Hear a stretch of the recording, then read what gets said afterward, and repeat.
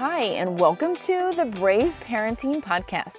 I am your host and the founder of Brave Parenting, Kelly Newcomb, and this is where you'll receive the encouragement, insight, and information you need to raise kids of character in our culture saturated with media and technology. We call it Brave Parenting because it takes courage and hard work to not only keep on top of technology, but also to discern how you will incorporate that into your family's life. Our ultimate goal here is to keep you educated and equipped to raise your tech-savvy kids. Welcome to today's show. And we have another special edition for you today. I am very excited to have in the studio for an interview Kate and Austin McIntosh. They are friends of mine for many, many years, and they have found amazing ways to utilize social media for so much good. And in our culture and world, we hear so much news and reports of social media being used wrongly or immorally in all these different aspects. I thought it would just be really fantastic to hear about how one family is really just stepping out in faith and using social media as a tool to achieve what God has called them to do. So I'm very excited. So I hope you enjoy this special interview about using social media as the very best tool you can with Kate and Austin McIntosh. Hi, welcome to the studio, Kate and Austin. I'm so happy to have you here. This is a special episode of the Brave Parenting Podcast, and today we're going to be talking about some positive aspects of social media as well as brave parenting, which is what I believe that you guys absolutely are, brave parents. So in this world of, social media, there are lots of positive and negative ways. Kate and Austin have found what I believe is really amazing ways to use social media to benefit not only your family's lives, but the ministry that you're involved in. And so we're going to talk about some of that today. Now, I will confess that I know Kate and Austin personally. Kate is the cousin of one of my late best friends, and Austin was a youth pastor at a church that I have spoke at. And so we have known each other for several years. So it's, very exciting to have you here in this space to be talking today. Thank you. So you're welcome. So go ahead, let's get started. You tell me a little bit and our listeners about yourselves and how you guys are being brave parents right now. Okay, well, my husband and I have been married for 7 years now. We have 3 children.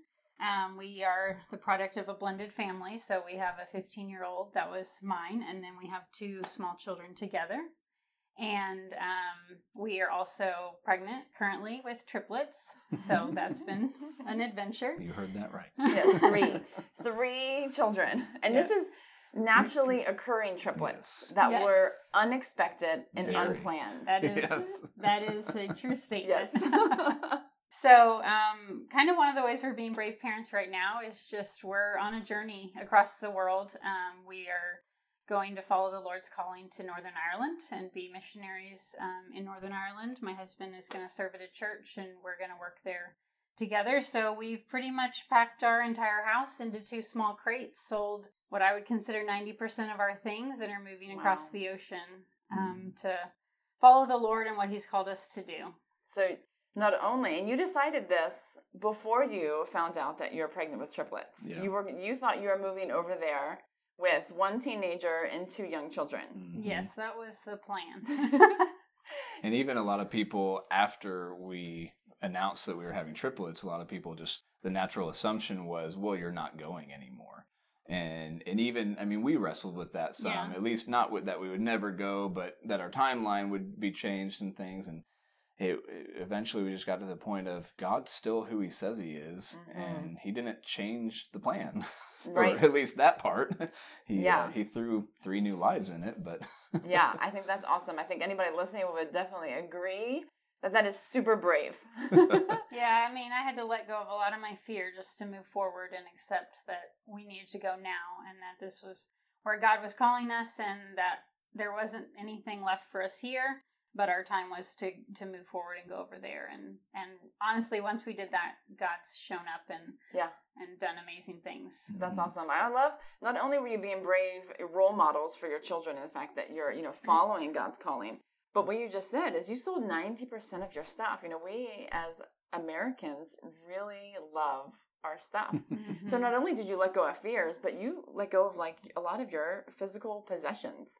And it's been a learning experience for our children, because my husband and I both grew up overseas. He was a missionary's kid, and I grew up in the military. And so I sold a lot of things growing up and throughout my life and different things. And we had to get rid of a lot of stuff just over our own lives.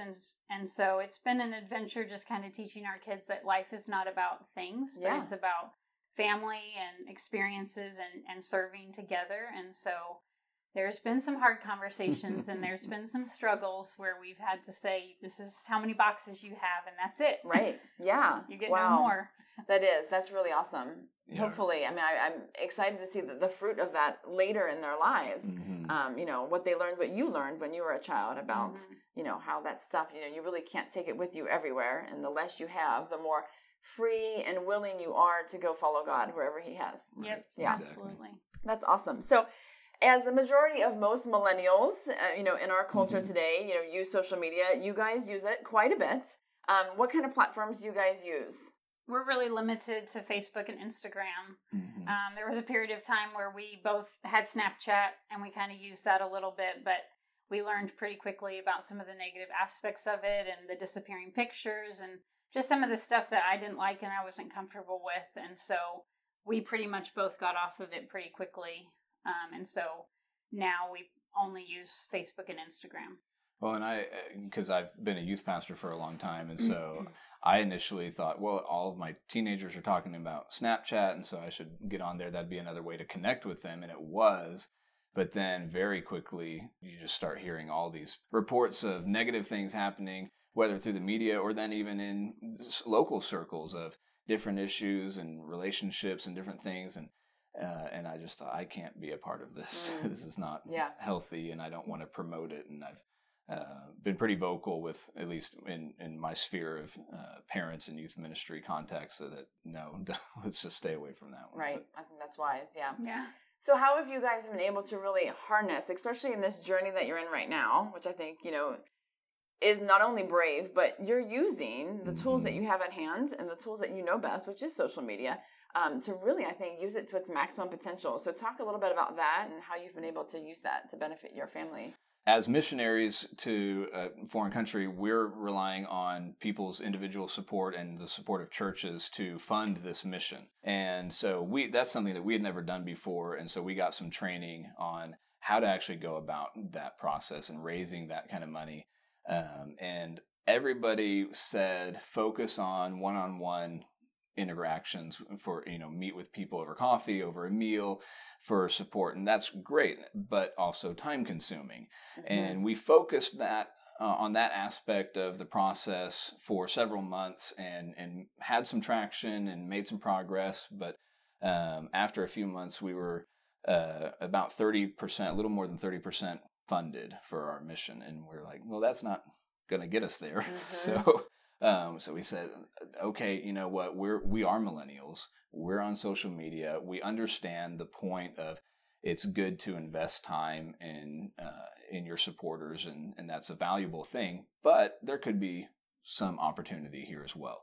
So we started with just making kind of a little goal and a graphic with, hey, help us reach this level of support. I think it was 50% of support, and we just kind of made a little graphic for people to say, okay, we'll check off this marker for every $100 a month or something like that, whatever it is. And really quickly, it kind of blew up. I mean, in a positive way. I think we ended up going from a little over 30% to almost 70% in a week through that. That's amazing. So, yeah. And it was like, and people asked us, other people in this kind of sphere of funding ministry that way, and they're like, what did you do? And like, we kind of did what people told us not to do, and we got on social media. But it was really good because one of the first people who signed up to support us, I haven't spoken with in over 10 years. And it's someone that I wasn't on my radar anymore, but they saw our post and they felt connected with it and they felt led to give. And so that was a way for us to kind of reach more people that had fallen off the radar. Right. Yeah. Because we have these connections and they last forever. Right. You know, we may move or, you know, different seasons of different lives, but you're still connected on that Facebook or that Instagram account. Yeah. So that's interesting. And we're pretty nomadic people. So we've lived all over the world our whole lives. And so we have friends kind of all over the place, and it allowed us to share more of our story, what we were doing, where we were, and what was going on. And so it allowed people to come alongside us, especially people we didn't really expect to join our team, but they have, and it's a blessing for us and it's a blessing for them. So yeah, that's really awesome. So you had said some of your experience through social media. It's a little bit different than your fundraising, but I thought this was amazing. This is why I had said I really need to interview you guys for the podcast, because this is truly, I think, one of the most beautiful examples of how social media can connect. So tell me about your experience. Well, most recently, I was able to connect with a mom that actually lives in Belfast, which is only going to be 15 to 20 minutes from where we'll be located. And she's a triplet mom. And so moving across the world, expecting to have babies over there, and not really knowing anybody or anything about the medical system, it was really awesome for me to find somebody that's going through exactly what I'm going to be going through. She recently had the baby, so they're still pretty much newborns, and has been in the NICU over there and delivered at a hospital. And so it's been great for me to be able to connect with her, and she's been willing to chat with me and answer my questions, and even offered to get coffee with me when we move over there. Yeah, that's amazing. I mean, no other place other than social media would you be able to just find someone, and you found her on Instagram. Yes, through a hashtag of triplet pregnancy. Through a hashtag. That's that is really amazing, and that, I mean, goes to show the power of the hashtag of using that. And I'm sure it's a blessing to her too to be able to be like, you know, yes, you know, let's connect as you know, co-triplet moms. I mean, you just don't find very many. Yeah. Yes. That it's going to be a new journey that I've never been through, and it's not something I think the average person could understand. I mean, having one baby versus having 3 babies is completely different. And then going from 3 to 6. Yes. I mean, I know this as I went from 2 to 7. Yes. 5 years ago, but right. So I think that that's really fantastic. And not only that, as you're over there doing your ministry work, you're going to be able to share your story so much easier. Not only, you know, the triplets and people being able to, you know, see from afar through social media, you know, what's going on there, but as well as through your ministry. Exactly. Right. So yeah, it's a good opportunity because we have a lot of different points that we can connect with people through. I mean, we're a blended family. I'm a stepdad. Now we're having triplets, so we kind of check different boxes that the modern family is experiencing, and even births of multiples is increasing because of IVF and different things like that. And so it is an opportunity for us to show, definitely not that we're the perfect parents or that have the perfect family, but just be somewhat vulnerable and open with, hey, this is what we're doing. Maybe it encourages you, or maybe it just gives you an opportunity to say, that didn't work. We're not doing it that way. But yeah, and I love that. You guys are very transparent about, you know, your lives, you know, the good and the bad, the struggles, you know, the joys. In that, have you guys found any negative aspects, you know, maybe feeling like you're using social media too much, or any, you know, repercussions of kind of sharing your life, you know, on social media? I think it lends people to be kind of intrusive, that they start asking you questions, or they want to dig deeper into your comments or something that you posted on social media, even though sometimes you just want to put it out there and just like let it be what it is. But sometimes they feel the need to ask questions about it, or to try to get more information about what you posted. And also, I have found myself somewhat, you know, considering like, am I addicted to this? Maybe I should get off of social media. And there's been different times in my life when I've considered getting off of social media. I used it as an online business platform for a while, and so I didn't feel like I could get off of it.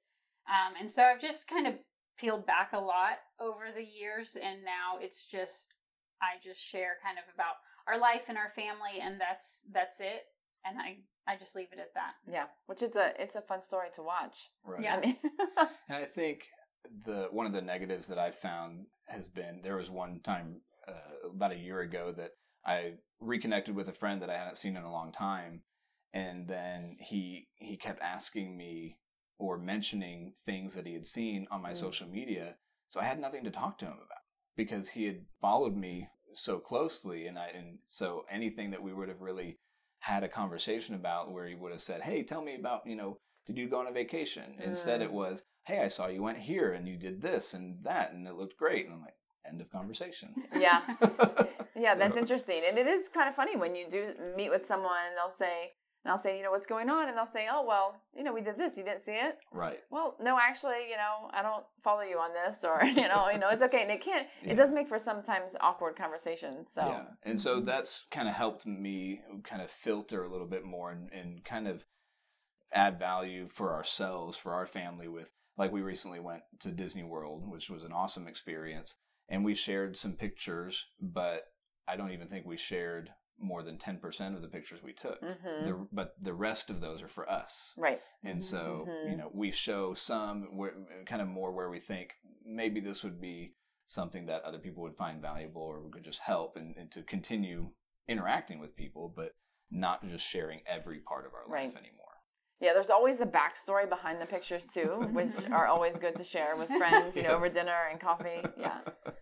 So, speaking of that, are there, boundaries that you guys have established for yourself, for the social media, as well as really, what does that look like in your home? I think we've kind of grown up with social media. Mm-hmm. So social media really came out when we were in high school. Facebook became the main thing, and it was only a college platform at first, and then suddenly they started allowing more people, and so we've grown up with it. And with that, I feel like we've learned a lot and grown with social media. And I definitely limit what I post on social media. I try to stay away from anything political. I'm not constantly reposting articles that other people are sharing. I try to make it positive, encouraging, or educational. I am a nurse, and so sometimes I'll share articles or information that I feel would be valuable and educational for parents or for moms, just from what I know as a nurse or safety things that I've learned. And so we definitely limit what we post, and I try to just stay away from all the drama. Yeah. Yeah. And there can be, that's wise. Yeah. There can be a lot of drama. We're not as good about limiting screen time in general or for yourselves, for ourselves even, or, we limit at the dinner table. We do still try to have family meals together, and we'll limit that. But then, if whether it's a text or an email or something, we're not the best at establishing those boundaries for ourselves. And so that's something that we're continuing to work on, with just prioritizing being present with our kids. And I think we're improving over recent times, but we have more work to do. Yeah, and I think that's definitely most parents. Right. We are all, we're all adapting to this brand new, constant technology, on our person, always in our hands. Right. And so, I think most parents would agree with your statement. Whereas we're kind of a work in progress, and it takes a lot to be intentional in that.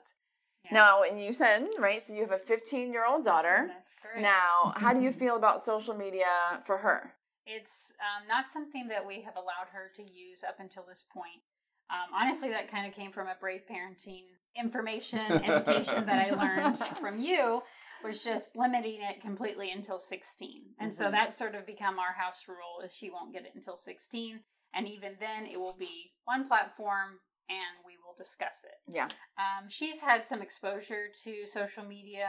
We do allow her to use YouTube. She doesn't have her own personal account. She's not allowed to post videos on there, but she does like to watch some other videos that people post. And then she also has access to my phone sometimes when I'm present, but she has to ask me if she can use my phone and look at Instagram. And I generally know what account she's following, and she doesn't follow accounts that I'm not following, so I know what's being posted and what's being put up on there.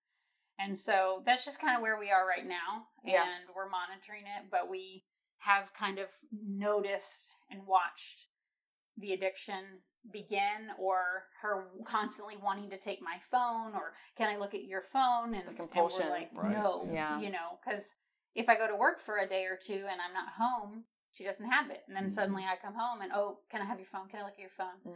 And so we've had to kind of monitor that and just limit that. Yeah, I think that's a great way to ease kids in, though, is to have them looking at your phone because, you know it's going to be limited because you're going to want your own phone back. Exactly. You're not going to just forget about them. Where did they go 3 hours ago with my phone still searching, through Instagram? But as well as C, because my guess is you're probably very restrictive as to who you're following. You're following, people that you know are adding value to your life. And so it's not maybe Kim Kardashian or some other, you're not maybe following Taylor Swift or I don't know. And there's been some accounts that she said, can I follow this person on my phone? And she loves animals. And so she follows quite a few animal accounts. And so I have added them to my feed just so that she can see them. But I know what she's looking at. Yeah. And now, so, are these actual dogs that have their own accounts? Well, are these the kind of animal accounts we're talking about? Because I know this is on the rise. Yes. Where like Fluffy the dog has his own Instagram. Well, there's a couple different accounts that, they basically are the animals account. So the people manage the account for the lovely animals. So yes, she enjoys watching. That's awesome, but innocent, but it can be enjoyable. That's where it's really entertainment, right? Exactly, and that's the thing for her with her use. Even though there is already that compulsion, like you said, of I'm bored. Can I look at your phone? But the content that she's looking at is more entertainment value than comparative or where do I stand in my social circle that doesn't exist because Kate's not following her friends. So. Right. Yeah, exactly. So for your little ones, what does screen time look like for your 4 and 6-year-old boys? It's primarily TV, which they are young enough still that they get up before us, and we're not ready to be with them. I don't miss those years of early rising. And so they'll get a little bit of cartoon time in the morning, and but pretty quickly they're at an age that just doesn't hold their attention for very long, and so. That may be an hour at the most. And then the rest of the day, they're not getting on our phones very much. There will be certain, like PBS actually has some fairly educational games on their app and stuff. So there's occasion when we'll let them play that sort of thing. But there's not like a structured time of, okay, at this time you get to do that. It's just if it fits in our day, if there's a downtime and you've been active and been doing other stuff, okay, sure. But beyond that, it's not. And they don't have their own devices. No. Yeah. That's a big thing. Because there was one point when he wanted to get them an iPad or a tablet, and I was like, no, absolutely not. I don't think that they should have that because then they think that they own it and they can have it whenever they want versus this is Daddy's iPad. You can play the game for 30 minutes. Right. That's how it is. So it's a couple times we've gone on road trips or something and wished we had another device, but we don't. And we just make it through and they've had to get over it or share. Oh, amazing. What an amazing concept. So, and we don't have like mounted screens, like we don't have a TV in any bedroom or anything like that, and we have like even for our teenager, like at this time it's lights out, your screen is either on the other side of the room plugged in because you're listening to music or something, or we take it out or something like that. So. I think that's wise. Yeah, I know, like with younger kids, I think it's a lot easier to do maybe as needed, deserving. It's a privilege. Sure. With mine, I've got 6 teenagers, so it's very easy to say these are the time frame in our house because they're older. Right. And then if you miss that time frame. Yeah. Oops, well, and I also consider, I think a lot about the health aspects of having your phone overnight. I've worked with a lot of children who have sleep disturbances and headaches and all kinds of stuff, and they're on their phone all night, getting text messages, constantly looking at that screen, which messes up their sleep cycle. Right.